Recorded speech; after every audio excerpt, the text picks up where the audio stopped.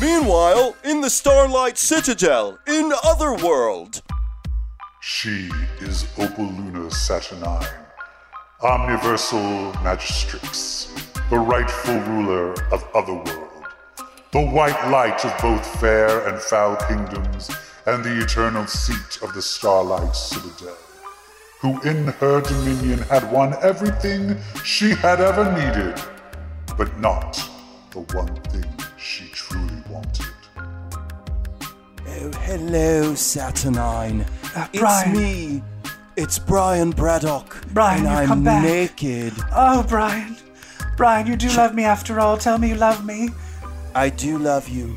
Touch my bum. Oh, okay. Oh, it's so firm. I could Oh, just- yes. Oh, Yes. Would you like a spot Oh. of tea? Oh, yes. Bagging? Oh, please. Oh, put them in my Oh, mouth. yes. I dip my balls in your mouth. Oh, yes. I yum. love you so Oh, they're delicious. much. Stroke. Oh, wait. Stroke me. Wait. I'm trying to stroke you, but you're not Oh, no, tangible. Your hand is going through my proper. No. Oh, it's I'm not. so sorry. I'm not real. Oh, Goodbye. no, it's- oh, I damn don't it. love you. Oh, it's all in my head. That bitch Megan. Oh. Long may she reign. Oh, fuck you, narrator.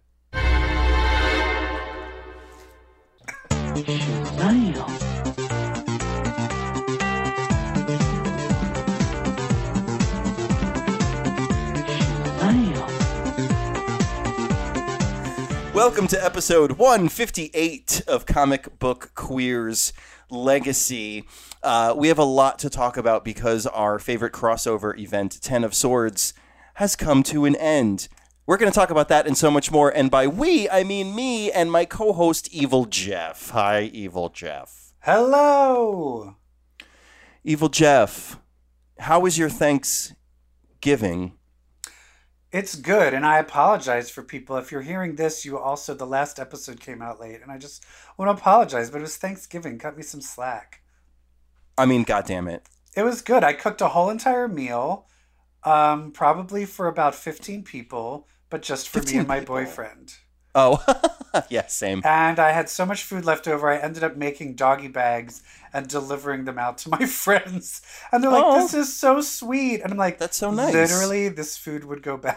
Yeah. It's like, You would throw it away, which is I've awful. literally just made too much food, so please take this away from me. Yeah, I just cooked for me and my husband, and it was my first Thanksgiving away from family, like Aw. mom and sister and all that, which wasn't that bad.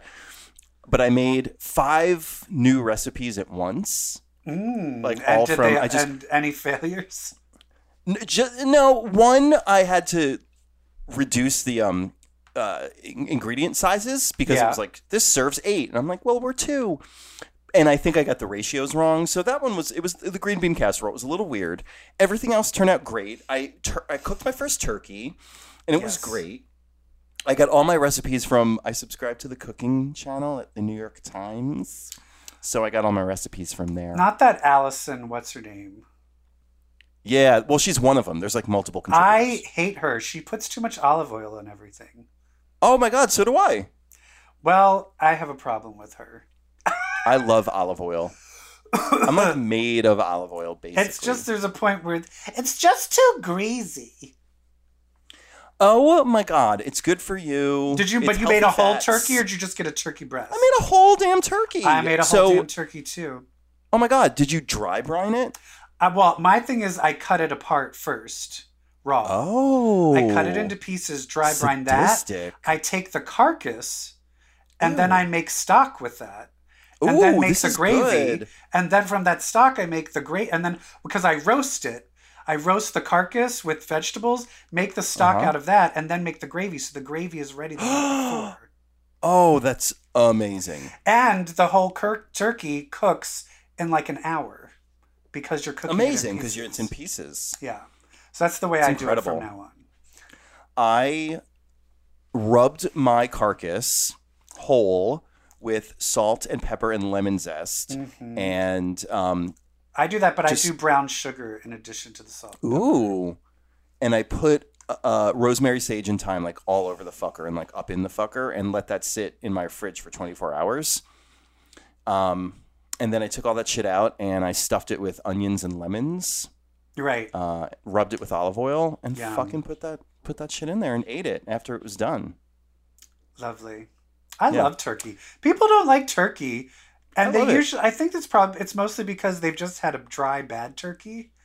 But if you eat a turkey that was cooked right, it's fucking delicious. It's delicious. I also make stuffing muffins where I make stuffing, but I put it in cupcake I cook it in cupcake holders. Oh my god! So they're basically in muffin form. Delicious. Stuffing muffin. Hey, stuffing muffin. Anyway, I've probably should gained sell 20 that. pounds. No, I just saw please. a I am fucking so fucking fat. some BuzzFeed article just did one of it. And I'm like, I've been doing that for 10 years. You stole my idea. Evil you, Jeff BuzzFeed. stuffing muffins. But yeah, I'm fat, so the diet starts on Monday. Yay. Boo. Boo. Did you make desserts? Jeff made a pumpkin pie and homemade whipped cream. I made a pumpkin pie, an apple pie, and a cranberry curd meringue pie. Fuck. Yeah, and I made cookies, so I'm in trouble. Oh my god. My favorite thing that I made was a cranberry relish with jalapeno and ginger. Oh, yum. Yeah. So how do you feel about the people that just want the canned glue, like it's such a guilty pleasure. Like it's so kitschy that it's like shaped like the can. Like I'm fine with it. I don't like it. It's an American tradition. Yes. I mean, it's crap, but Thanksgiving over, it's now time for Christmas, and on my Christmas list is good X-Men stories. yes, and I think we're gonna get some. I think we are too, because X of Swords, or Ten of Swords, Jesus. Ten of Swords has really, it's really set up a lot of stuff. And in addition, at night before I go to bed, I finally bought for myself the hard copy of House of X and Powers of 10. Nice. And I've been reading them at night. And Yeah. it is interesting seeing how much of Ten of Swords was foretold in these beginning issues. Like with all of Interesting. the whole entire Rocco and his children and, you know, the original Horsemen. It's all planted there. And tarot Tarot cards. Yes, it's all in the beginning. there, ready and waiting. Let's start with X-Men. Hit it. I want your ex.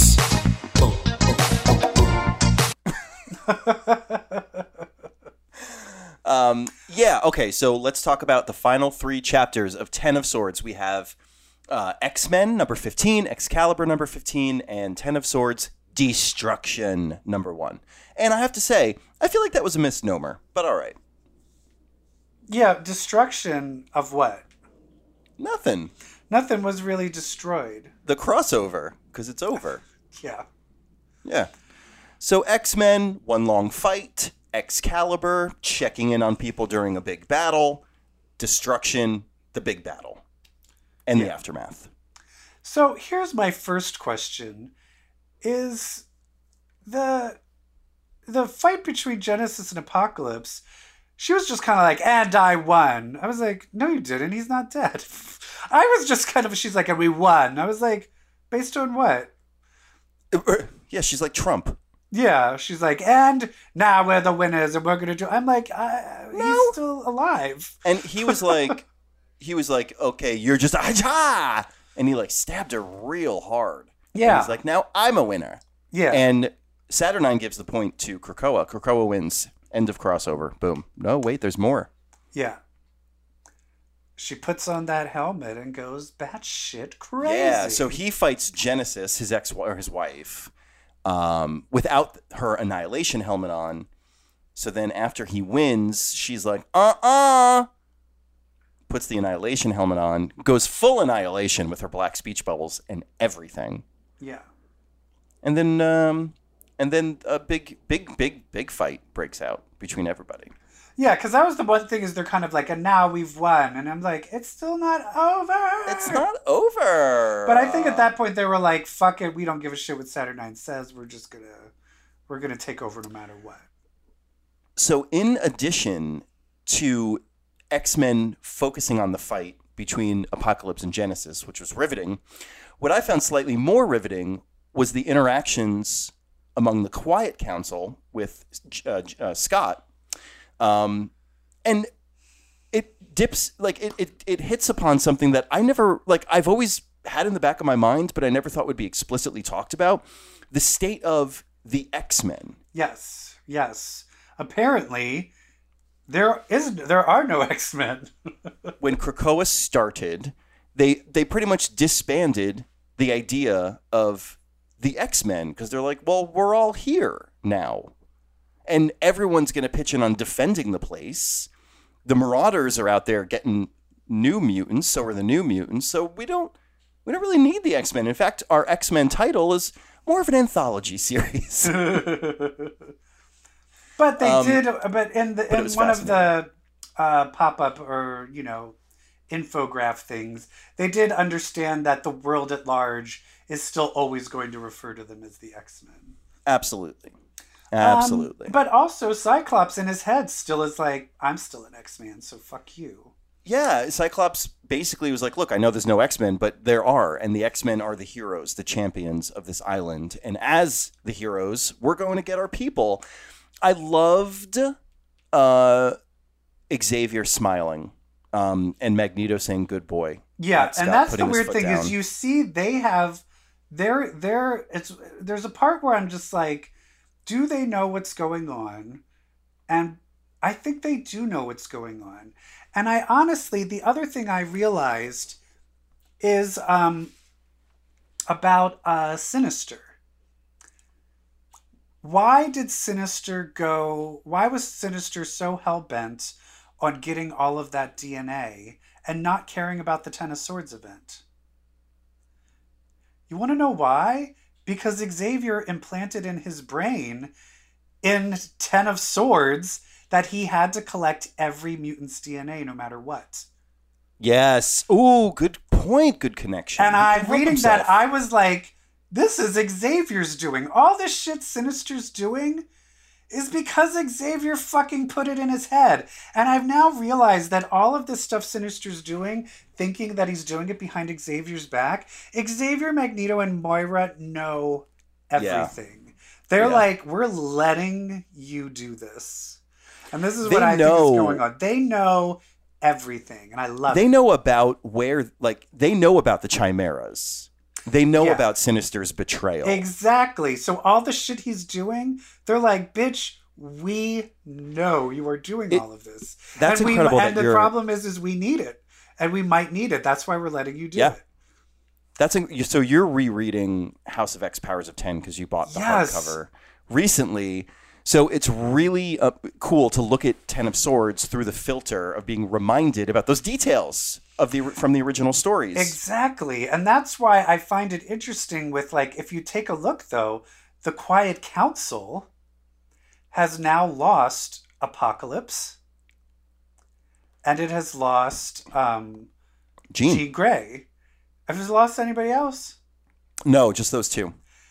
Because they agree, if you're going to Otherworld, you're off the council. Because if you die and we resurrect you, it's not you. So, like, to avoid that whole mess of this other you sitting on the council. But that doesn't count towards Storm, though, right? Since she was already gone. Yeah, exactly. I think it's like voluntary. Maybe they lost Storm too, although I don't think so. Well, I don't think so, because at that point they're like, oh, she didn't die. She was forced to go. These are people that are volunteering to go. Yeah. So and I do like forfeiting your seat. That Kitty Pryde was like, I'm going to go. And they're like, bitch, you can't even go through a gate. I know. And I love, after the Kitty Scott exchange, Emma and Scott are still communicating intimately via telepathy. Yes. Love that. Like, just the whole Scott, Jean, Emma dynamic. Like, Scott and Jean are at their most, like, Scott and Jean right now, like, we're in love and we're gonna go save the world, like, kind of their naive romantic relationship. And Emma is witnessing all this, but she's totally cool. Like, she's just like, all right, so do you want me to go too, darling? Okay, well, I'm just going to send the girls. And like it's just so great that everyone gets along. I think they finally realize that it's just like for each other. Yeah, it's just kind of like we don't have to follow these stupid heteronormative human marriage tropes. We all love each other, and so we're just gonna fuck. It's like polyamory rules. It takes center stage in the world of Krakoa. Although, I mean, I could never do that myself. Polyamory is a step too far for me. I understand an open relationship, but having to be in love with more people... Yeah, I'm not a good multitasker. That's too much work. Too much. That's too much work. Oh my God, think about holidays when you have to buy gifts for people. Like forget Christmas. it. Oh, you're going to be broke. Forget it. But, you X-Men, you go for it. So this X-Men moment, I tweeted, the X-Men are so defiant that they'll even defy themselves if it's the right thing to do. I just love that they were like, yeah, there's no X-Men anymore. And Scott was like, we're the fucking X-Men. And Xavier's like, you're damn right, we're the X-Men. But here's the question. Does that mean that Cyclops is no longer the captain? Oh, no, I think he's still the captain. But we've also lost a captain in Gorgon. So this is the thing that's interesting. We have a lot of replacements. Who do you think is going to replace the Quiet Council members? Okay. I have a theory. Can I tell my theory before yours? Sure, of course. And I feel like I know this is too good to be true, but I kind of want Moira to come out. And they're like, she's the dude. Yeah. She's on the Quiet Council. But who do you think? Well, I actually think a great replacement for Jean would be Danny Moonstar. Okay, yeah, I like that. For a lot of reasons, which are all popping in your head right now. And I think that you should replace Apocalypse with an Iraqi. Right. But isn't the only Iraqi... Oh, is it all of the... I guess that's the thing, is their whole entire island of Iraqi mutants are showing up? They've just doubled the cast. There are now many more mutants on this island. But that's the thing. But then... And so the Dryador, is it Dryador? Dryador, is it now called Amenth? No, the other world. I don't know. Back to Dryador. But that's what I mean. Like Iska the Unbeaten, is she in the Otherworld Amenth Tower, or is she on that island and now on Earth? She's on Krakoa. They're all on Krakoa except for Apocalypse, Genesis, and the Four Horsemen. Okay, so just those four. Oh, then I feel it would be Iska. Yeah, Iska would be great. I would love Bay, the Blood Moon. I'd love Dougie's wife. Bay is too busy. Is that a conflict of interests? She's too busy. She's literally going to just be. She's probably just going to be sitting on Krakoa with Cypher on her lap at the Quiet Council meeting. So she's not going to be on the council. I think it's going to be Iska. I think it has to be Iska. Unless Solemn tries to make a play for it or something. Yeah. Cool. But it should be one of them. Do you know who the Iraqi reminds me of? What? The back half of the plane people from Lost. Oh my God, that's brilliant. We've now hit the point where Ana Lucia and Libby and Dr. Echo, Mr. Echo, they've all joined. Oh my God, that's brilliant. I mean, they're essentially the back half of the island, right? Libby. Talk about a character that was... Libby, her character was done dirty. Oh, well, she got arrested for drunk driving and they wrote her off the show. Oh, is that why she got killed like that? Yeah. Oh, Jesus. They killed off the entire back half of the plane. All of them. Yeah. Well, what are you going to do? We hardly knew ye. So, I mean, that's kind of the ultimate outcome of destruction is balance has been restored to Otherworld. You've got the Arakko joining with Krakoa. So is there going to be an issue where they have sex and join? I hope so. But let's explain how that happened. Yes. Because in the battle, Apocalypse wins by putting the Annihilation helmet on. and overtaking its and doesn't submit, and actually he doesn't submit to Annihilation, but instead submits to Saturnine, and it basically renders him powerless. And then she turns him into like a feather. What the fuck did she turn him into? A spear. She's like, a spear. She was like, let me just turn you into something really gay looking. Yeah, she turns the helmet of Annihilation into a spear. So the essence, the sentience of Annihilation, the god, is still in this spear, but now he's not as fabulous. powerful. Now he's fabulous and like doesn't want to control people. And this, yeah, and they have to Go exchange people. well, And I wanted to hit upon in Excalibur. Oh, okay. I want to hit upon the Captain Britain core. Oh, of course, yes. Moment. Of course, because it's something that Brett because I've been saying this the whole time. He called it. I mean, it was pretty clear that they were setting up a new Captain Britain core, and that was a big part of this, which they do. So it turns out that Saturnine broke Betsy apart because she needed those pieces to cast what is called the love spell. Which means she didn't really Saturnine's- lose she didn't really lose that tournament. Right. It was Saturnine's meddling.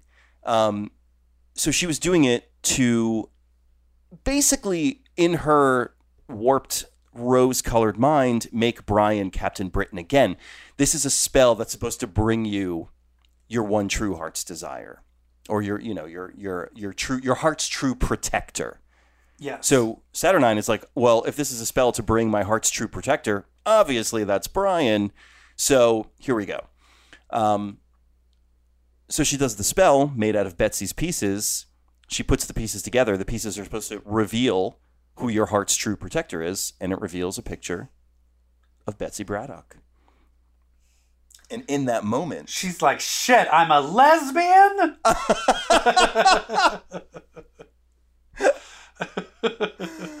oh, Mother is going to be very upset. Yeah, it turns out it's still Betsy. And so she's still Betsy. Because her spell kind of backfired on her. And the spell kind of activates a new core, which, much like the original Alan Moore core, has some animals on it. Which that's for me. If we don't get a solo series of Goose Betsy, I don't know what we're doing in this world. The Violet Swan. The Violet Swan? Yes. Come on! So they're all takes on Betsy Braddock, which is amazing. And in fact, there's a data page in Destruction that lists the different Captains Britain of the different realities, all variations of Betsy Braddock. Love it! Yay, Betsy! And she's missing. But that's the problem, is all those Betsys came back, but they still don't know where she is. And that looks not like... Betsy. And it looks like that's what the new Excalibur issues are going to be about, is that team is good. It's the hunt for Betsy. Yeah. Great. So are they going to have to like traverse other worlds looking for Betsy? Yes, please. Yes, of course. Are they going to hook up with that really cool, what's her name, Gia Whitecastle? That sheriff from Yes. Whitespoke? Yes, Love please. that bitch. If Love Excalibur her. is them just going and searching for her in all the different realms, Yes. that's going to be great. It's going to be great. My one qualm with this is then Apocalypse... One qualm? One thing is Apocalypse, he makes the trade of I will go live with them, but the whole island of Araco has to live on Earth. So my one thing is there's so many new characters. The X-Men has so many outstanding things going on that I am worried that there's just too many plots happening. So I'm just concerned with things getting messy. So Hickman, and I'm always scared Hickman's just going to quit, and then it's just going to turn to shit. And yeah, well, I love a mess. I love a good mess. Bring it on. Yeah. So how do you feel about this? Did it stick the landing? I think it really did. When we saw the mini games, the Laugh Olympics happening, I feel like part of the reason there was like this kind of knee-jerk reaction against it is because it was delivering the opposite of what we had come to expect and hope for in this story, which is these moments of gravitas, these moments of pure heroism, these big, heavy fuck yeah moments that make you tear up. And instead, we're getting puzzles and boulders. But I feel that these last few issues delivered that feeling. Yes. Just that feeling of epicness and of valor. It was really something. So I applaud it. Ten of Swords' Destruction was certainly one of my favorite single issues of a comic book in 2020. This run, I will compare this to Carrie Strug in the 1996 Olympics, where on the first vault jump she sprains and fucks up her leg. She fucks it up, but then in the very last one, even with that fucked up leg, she sticks the landing and wins the gold. I think they stuck the landing in it. I really liked it. What was Carrie Strug's? Bella Caroli. Bella Caroli. I feel like the issue where that had all the mini games was like, oh my god, she hurt her foot, and then Hellions came, and Hellions was the Bella Caroli that lifted her up. Exactly. Yeah. But yeah, Destruction was and to have Pepe Larraz draw this, talk about House of X feelings. And I really liked that the 10th sword wound up being Sword's headquarters. Yes, at the end. yes. But and that played a key role in saving everyone. What was the fucking Cerebro sword? Yeah, I guess that was just a red herring. Communism is just a red herring. Storm's going to have some issues with... Which is going to have issues with what? With Wakanda. They're all pissed at her. Oh, they're all super pissed at her. Yeah. But whatever. She's like, whatever. I brought it back. I brought it back. I put it right where it was. It's even cleaner now. The thing than it was that's when I found interesting, it. though, is did you remember when they said how it might take some people, it might take extremely long for them to regain their powers? I wonder if there's going to be a new thing where she still doesn't have her powers fully back. Oh, please, I hope not. No, she has her powers. Does she? Oh, yeah. She fights the whole army with one. It's her okay. against that whole army. She's awesome. Right. Yeah. I also, my thing is there's so many things I'm like, yes, let's get going. We're going to pick up back on these stories. We're going to get to nitty gritty, but then the symbiote thing is going to come and ruin all of it. But that's not going to be in these books. Oh, it'll just be separate ones? I think so. Because I know, we saw the X-Men on a cover. That's actually a cover to the main book. That's like a cover to King in Black #3. Okay, good. Because there's too many stories and I don't have time. Yeah, I don't want to be black sidetracked goo all over. I don't want to be fucking sidetracked. No. I want the juice. What did you think of the event overall?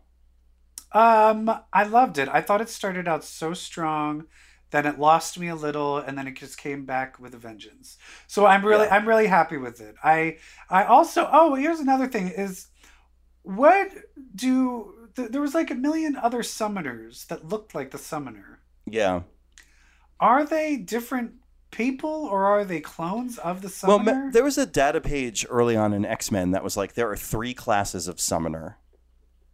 Like one has 1 stroke on their body, one has 2 strokes on their body, and our summoner has 3 strokes, meaning like what level they are. But I guess I thought you could be like anyone could be a summoner. Why do all the summoners look like summoner? Well, I mean, when it's like any job where there's a required uniform.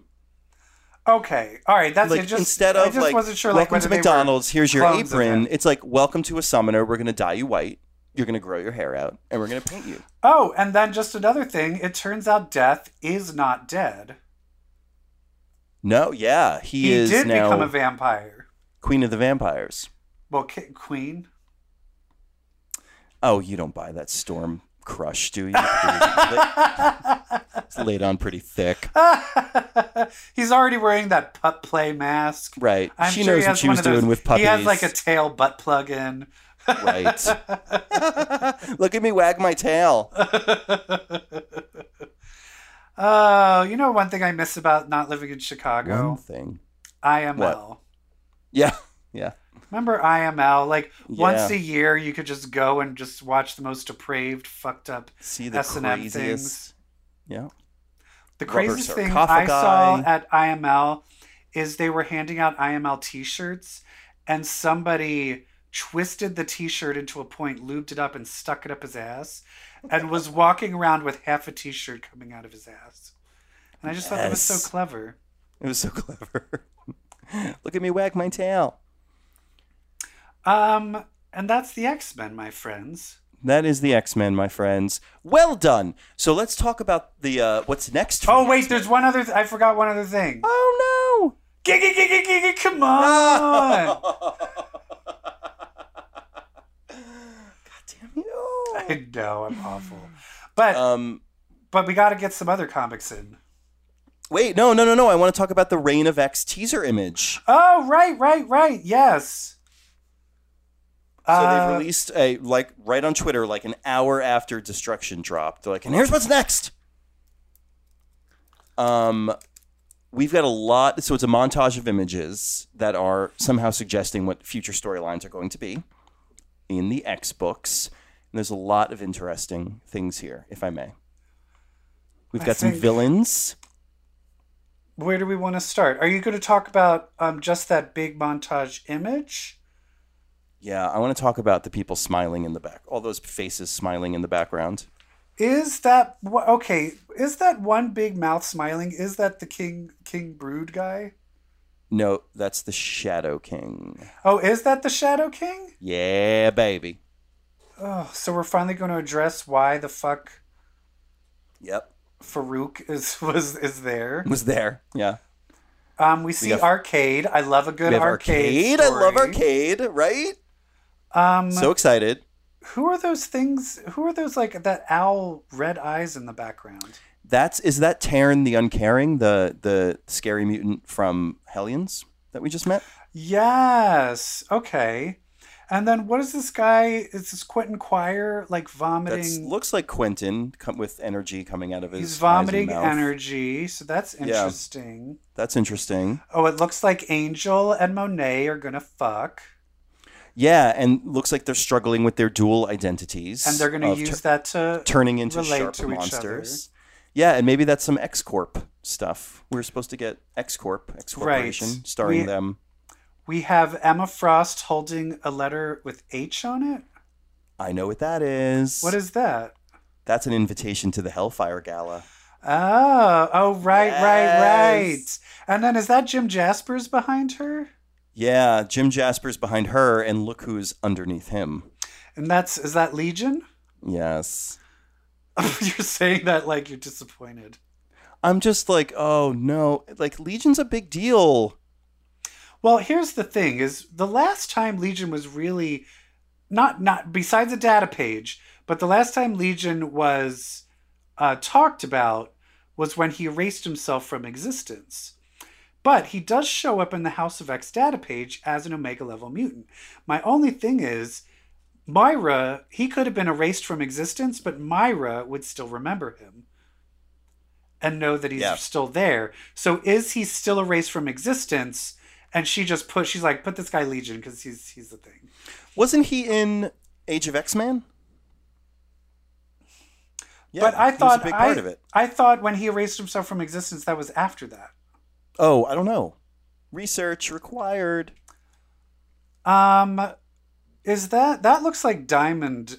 That looks like that Logan. What was remember when him and Emma Frost joined together? Oh, Diamond Patch. Yeah. So Logan's dressed up in a tuxedo. Who's that guy behind him? I've seen him. He's like an old school character. I apologize. I must be looking at a cropped version. Oh, here we go. Oh, that's Maverick. Right. Yeah, from Weapon X. Oh, okay. So there's Weapon X stuff. There's going to be more of Doug and his marriage. We've got Nimrod showing up, which supposedly they stopped Nimrod from forming. Yeah. So this is going to be interesting. We got Nightcrawler forming his new religion, I'm assuming. Mm-hmm. He's just playing that REM song, Losing My Religion, over and over again. That's him in the corner. And then we got, of course, Wolverine and Sync and coming out of the vault. And then we got the Sword ship. There's a lot of shit. This is a lot of shit. A lot of shit. And also, two other things. Who are those people behind Scott and Jean? Looks like they might be leading a team. Is Maybe that Scott the and chil- Jean are like, oh, I hey, was there's something to this assuming- X-Men isn't that, thing. Is that the Children of the Atom? Oh, maybe. Remember that book? Oh, yeah. That book is supposed to be released in like January. Oh, or hell something. yeah. And then the only other thing is up by Arcade and Quentin, we've got a deck of playing cards, which, I was just assuming that was Arcade. yeah. Oh, we also have Storm Oh, Looking- holding some sort of big black diamond. looking at a black diamond. Yep. Can't wait. Know After what the I dawn think? comes the rain. Know what I think would be interesting? Someone needs to get a secondary mutation again. I think that would be a Why? fun twist. Oh, just do chimeras instead. I'm excited for all of this. Me too. Well, there are other comic books out there, Evil Jeff. That's right. And we're going to talk about them now. Hit it. You gotta get a comic if you wanna get ahead. What else did you read? So there's another event happening in the world of Marvel that you and I really are not paying any attention to. Why would we? It is outlawed. The whole I read the banning. first Champions. Oh, you did? Yeah. How was that? Let's just say I Okay. haven't read another one. Well, I haven't read any of them, and I certainly won't now after that horrible review. But there is a side book that features one of my favorite Marvel teams of all time. So I've picked it up, and I am very, very excited about it. I, of course, am talking about Power Pack. Now, are : they Outlawed. adults, though? Yes. So, yes. So it's all about Julie and Alex coming back home from where they were. Alex talks about space a lot because he was with Future Foundation. Now, wasn't one of them de-aged in Runaways? Yeah, Julie was de-aged, right? And then, but I don't remember what happened after that. But then Alex was aged artificially from his adventures in space. So he's like Jack says to him something about, him being older now because he was aged artificially by aliens. And Alex is like, it wasn't aliens. So it's about them. So and Katie's grown up. Jack has grown up. So they're all slightly older. But they're still too young to be superheroes. Yeah, exactly. And therefore they can't be superheroing. Therefore, during they're this outlawed. Yeah, because of Kamala's law, which is the law saying teenagers can't be superheroes. The thing that kills me is there's so much. So Ryan North writes this. Nico Leone draws it. Ryan North opens it with Katie created a comic book. And so it opens with her comic book. So it's like 5-year-old drawings and 5-year-old speech bubbles. It's adorable. She's probably 8 by now, though. 8-year-old drawings, 8-year-old speech bubbles. Where she's going to give this comic book to their parents as an anniversary gift. And in the comic book, she comes out as a superhero and outs her siblings. And they're like, no, you can't give this to them. Oh, my God, no, you can't tell them. I thought the parents already can't knew. know. So I'm like, I thought the parents already knew. And I went back to Inferno, Oh, did they which is forget? where they found out. Yeah. And that ends with Gossamer remaking them forget. Oh. Now, the reason I bring up Inferno is because the villain that Power Pack has to fight in the beginning of this issue, after having dinner with the parents and sneaking out, is the villain from their Inferno tie-in book, The Boogeyman. Oh, fun. I was like, oh my God. They reference Inferno. They fight him, and while they're fighting him, they get surrounded and likely arrested. Ooh. They establish also that Julie, and I think this was also in the Future Foundation book, because she was with them too, right? Wait, what was the book where Julie meets Bucky, she wasn't the with female Bucky? She was in the Future Foundation when the Fantastic Four already went back to Earth, and then all the kids were still there. Yes. And then they came and hung out with all the kids. That's when she joined up with them. Yeah, and that's when she met Ricky Barnes, the Bucky from the Heroes Reborn universe. Yes. And she references Ricky and says they're still dating. Yes. So anyway, I really love the Power Pack Kids. I'm really enjoying this book because it harkens back to the Inferno era and kind of what they had going on and like what they felt like back then, and has rejuvenated it for today. Lovely. It's lovely. I recommend you pick it up. Maybe I will.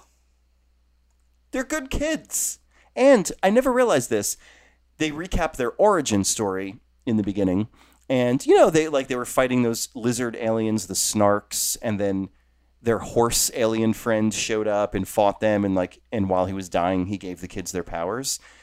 The horse's name is Whitey, and I'm like, I don't think we can call people that. Because they're like, and then a hero came and his name was Whitey. I was like, ooh, don't like that line. It was a different time. It was Wednesday. Oh my God. I read something that wasn't Marvel. Oh. And I will say, it used to be if you wanted to go to great comics, which you still can, you would turn to Image. If you didn't want DC or Marvel, you went to Image for the most groundbreaking new thing. And I feel another comic company has basically upped their game and told Image, hey, you're not the only kid on the block. And that is Boom Comics. Boom Studios. Boom Completely Studios. agree. Killing it. They are killing it. And I just decided to read another Boom Studios one called The Unkindness of Ravens. Ooh. And raven is what is a term for a witch that was able to escape death during the Salem witch trials. So the ones that escaped their demise were called ravens. And it opens with basically there's a library that's just is marking and keeping the history of all of the witches and their brethren from the Salem witch trials to now, and keeping tracks of all of them. And it basically just picks up in a high school, and this new girl shows up whose father used to live in this town. So clearly she has roots there that she's unaware of. And when she shows up, everyone's like, you look like this girl that just went missing. And of course she mentions that her sister died when she was younger. So I'm assuming that's probably her sister and she's not dead. But Sure. anyway, but it looks like there's the popular girls who I think are a coven of witches. And then there's all these goth punk girls that are another coven of witches, and they're like enemies. And both of them are trying to recruit the new girl. And so it's basically like them trying to recruit the new girl. And the new girl's like, what is going on with this witchcraft stuff? It's fun. It's fun. That's fun. It's very like Buffy, but with just purely witches. I love it. Yeah. I'm going to pick that up. I highly recommend it. You can't go wrong with new Boom Studios books, honestly. Yeah. They're great. And I love bitchy female characters with powers. Mm-hmm. So yeah, the women rule kind of my the roost. thing. It's all women. It's all the men characters are very subservient to the female characters. Like it's literally the men are the second-class citizens, and the women rule the roost in this town. Which I'm all for. Me too. But that's the comics that I've been reading. I love that. Evil Jeff, there's a lot of TV and movies out there that we are watching. So hit it? Someone who'll watch superhero sci-fi stuff with me.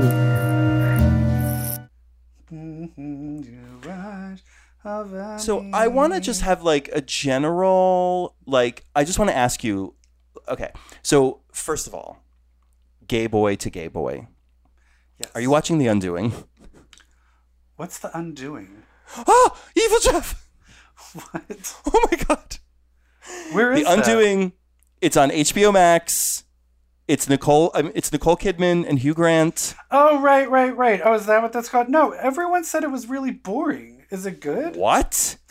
I read a review and they're like, this is the snooziest, like nothing is happening. This was like maybe first incorrect. Is it really good? It is so good. It is the most tawdry thriller. It's a tight, tawdry thriller. And it's all right, I'll watch it. Honestly, if you're a gay man, you need to be watching. A gay man? Is there gay plots in it, or no? Oh, okay.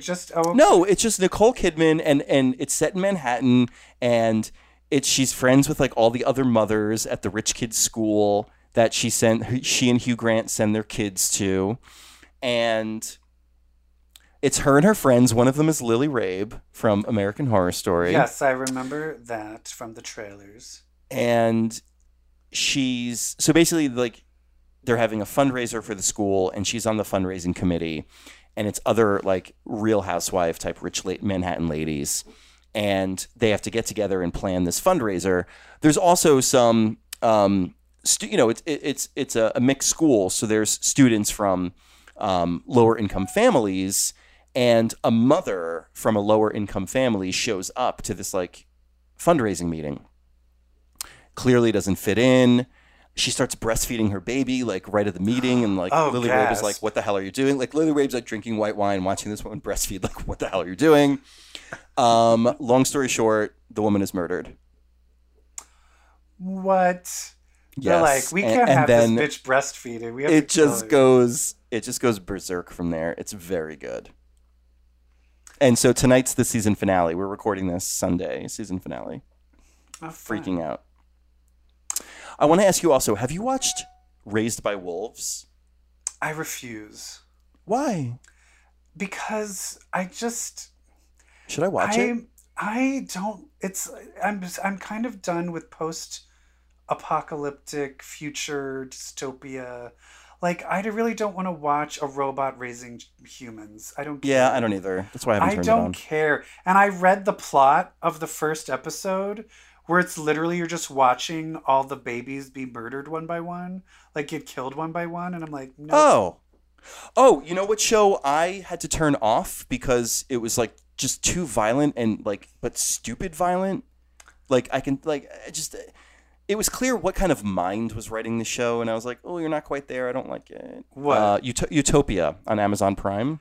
Oh, I refuse to watch that too. Not good. Not good. Isn't that about like a pandemic virus thing? Yeah, and it's like comic books predict the pandemic. No, thank you. Oh, that's stupid. And I'm over John Cusack. Me too. I don't like him. I don't like him at all. I'm in the mood for more holiday Yuletide stuff. Have you started holiday watching at all? I have. And I watched, and my brain, once again, I have no short-term memory. I can never remember the Kristen Stewart, Dan Levy. Oh, Happiest Season. Happiest Season. Did you watch it? I haven't watched it. It is so good, Brett. Oh. Now, when you're watching a holiday gay rom-com, your initial thought is, this is going to be hot garbage. Because most gay movies are hot garbage. Most Christmas movies are hot garbage. Most rom-coms are hot garbage. However, this is written by Clea Duvall. Wait, really? And directed by Clea Duvall. Oh, wow. From, who's been in a million things. Yeah, she's the lesbian for Veep. Can't Hardly Wait. The Faculty. The Faculty. She was the mean artist girl. Oh, but I'm a cheerleader. Girl. Yes, the mean artist girl, and she's all that. Clea Duvall is 90s epic. But she also co-wrote with this other comedian, Mary Holland, who was a big UCB improver, and she also was on Veep. She played the really bitchy woman that ended up was going to marry what's the really tall idiot from Veep? Yeah, Jonah. She played someone that was supposed to marry him before he married his cousin. Yeah. This girl, Mary Holland, she's really funny, and she plays one of the sisters, and she co-wrote it. And it is just funny. It is sweet. It's heartwarming. It's just very well written. Like, so really watch that one. Because I was like, that one just fucking set the bar really high. It's very good. Okay, I will. Have you watched another Christmas one? I started watching Dash and Lily. the that? series on Netflix. It's really cute. The reason I started watching it is because when Jeff and I saw Be More Chill on Broadway, there was an understudy in for one of the main characters, and we absolutely fell in love with the actor. And so he's a supporting character on Dash and Lily. He's Lily's brother. So we're like, oh, Troy Awada is in Dash and Lily. Let's watch it. And it's adorable. You know, it's like it's a holiday romantic comedy, you know, about a cute young straight couple, which I hate, but it's well done. But it's cute and it's well done, and it's like it's so Manhattan, it's so New York. Now, like I'm just gonna ask because I have no idea what it's about. By any chance, do they hate each other at the beginning? Yes. Well, no. I guess I'm watching. No. No, I don't know, because they actually don't meet in the beginning. So it opens with Dash is in the Strand bookstore, and he finds this like unmarked little notebook, and he opens it up, and it's like basically a series of clues, like, hey, if you want to meet me, follow the clues. And so he does. Like Amelie. Yeah, and so they just met where I am in the program. But he hates Christmas and she loves Christmas. So what do you think's gonna happen? Oh no! They're gonna fight about Christmas and they're gonna hate each other. And then love each other. I've talked about this series previously, but I just want to throw it out because actually since I've started watching it, it has become this huge international hit. What? It's called Cherry Magic. It is the Japanese show where if you are a virgin until you are the age of 30, you suddenly get telepathic powers. It's so amazing. And of course, this guy who's the shy boy in the office, he finds out the hottest guy in the office by reading his mind is in love with him. And it's basically like the story of their romance. And it is the sweetest, most adorable. It is literally like it's the visual version of Cotton Candy. And you can't just not smile while watching it. It is so cute and sweet. Incredible. So I highly Cherry Magic. Virgin Magic. What? All right. Well, now there's one show that we want to hone in on. Because I'm going to tell you right now, some of my favorite shows are 30 Rock. Yep. Kimmy Schmidt. Yep. And Great News. And they all have the same feel because they're written by Tracy Wigfield and they're basically the 30 Rock creators created all of these shows. And there's a certain type of comedy and joke writing that it literally taps into my soul and makes me happy. And of course, their newest thing that they're writing is something called what, Brett? Saved by the Bell. Saved by the Bell reboot, which basically on all situations should be dead in the water. You know what I mean? And it's happened before, right? We had the college years, the new class, like 90210 reboot canceled. Yeah. But this, because it is cut from that 30 Rock cloth, is so surprisingly fucking amazing. It is amazing. It's the perfect amount of the mix of the 30 Rock comedy and the nostalgia of what Saved by the Bell was. And like 30 Rock's commentary on what Saved by the Bell was. Like it's so self-aware. And it's updated where instead of Zach Morris, his son is Mac Morris. But instead of him being the person that breaks the fourth wall, it is actually the Latinx main character who's a girl. She's the one that breaks the fourth wall. She's the one with the timeout powers that Zach Morris used to have.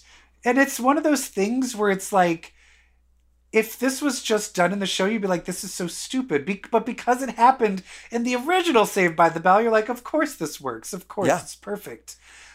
And I think we also have to talk about just the beauty of like how you handle adding a trans person to a cast. Yeah. I think this is probably one of the best done handlings of it. Where they literally mentioned one line, it seamlessly fit the plot, it seamlessly explained why she's trans and also why she's popular.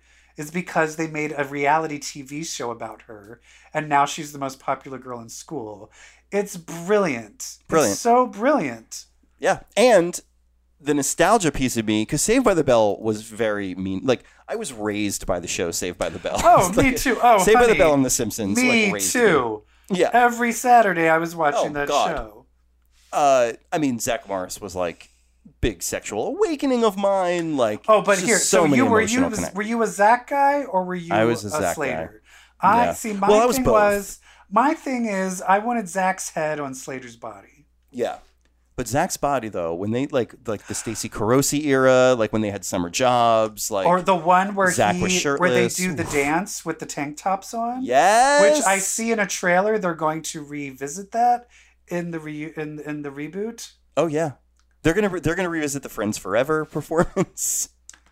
Oh my god. So it picks up with Zach Morris is the governor of California, which I told this to my friends from Chicago. I was telling them about the show, and they're like, "No, Jesse Spano should be governor." And I'm like, it's kind of the thing that, like, entitlement and people getting what they don't deserve is kind of the theme of the point. show. And also, Jesse Spano's character she's playing like the problem of like what happens when a millennial, when she just believes that everything you do is right and you tell your children that everything they do is amazing. Like she's actually like a cautionary tale Yes. of like you end up just being a counselor and your kid is an idiot. Yeah.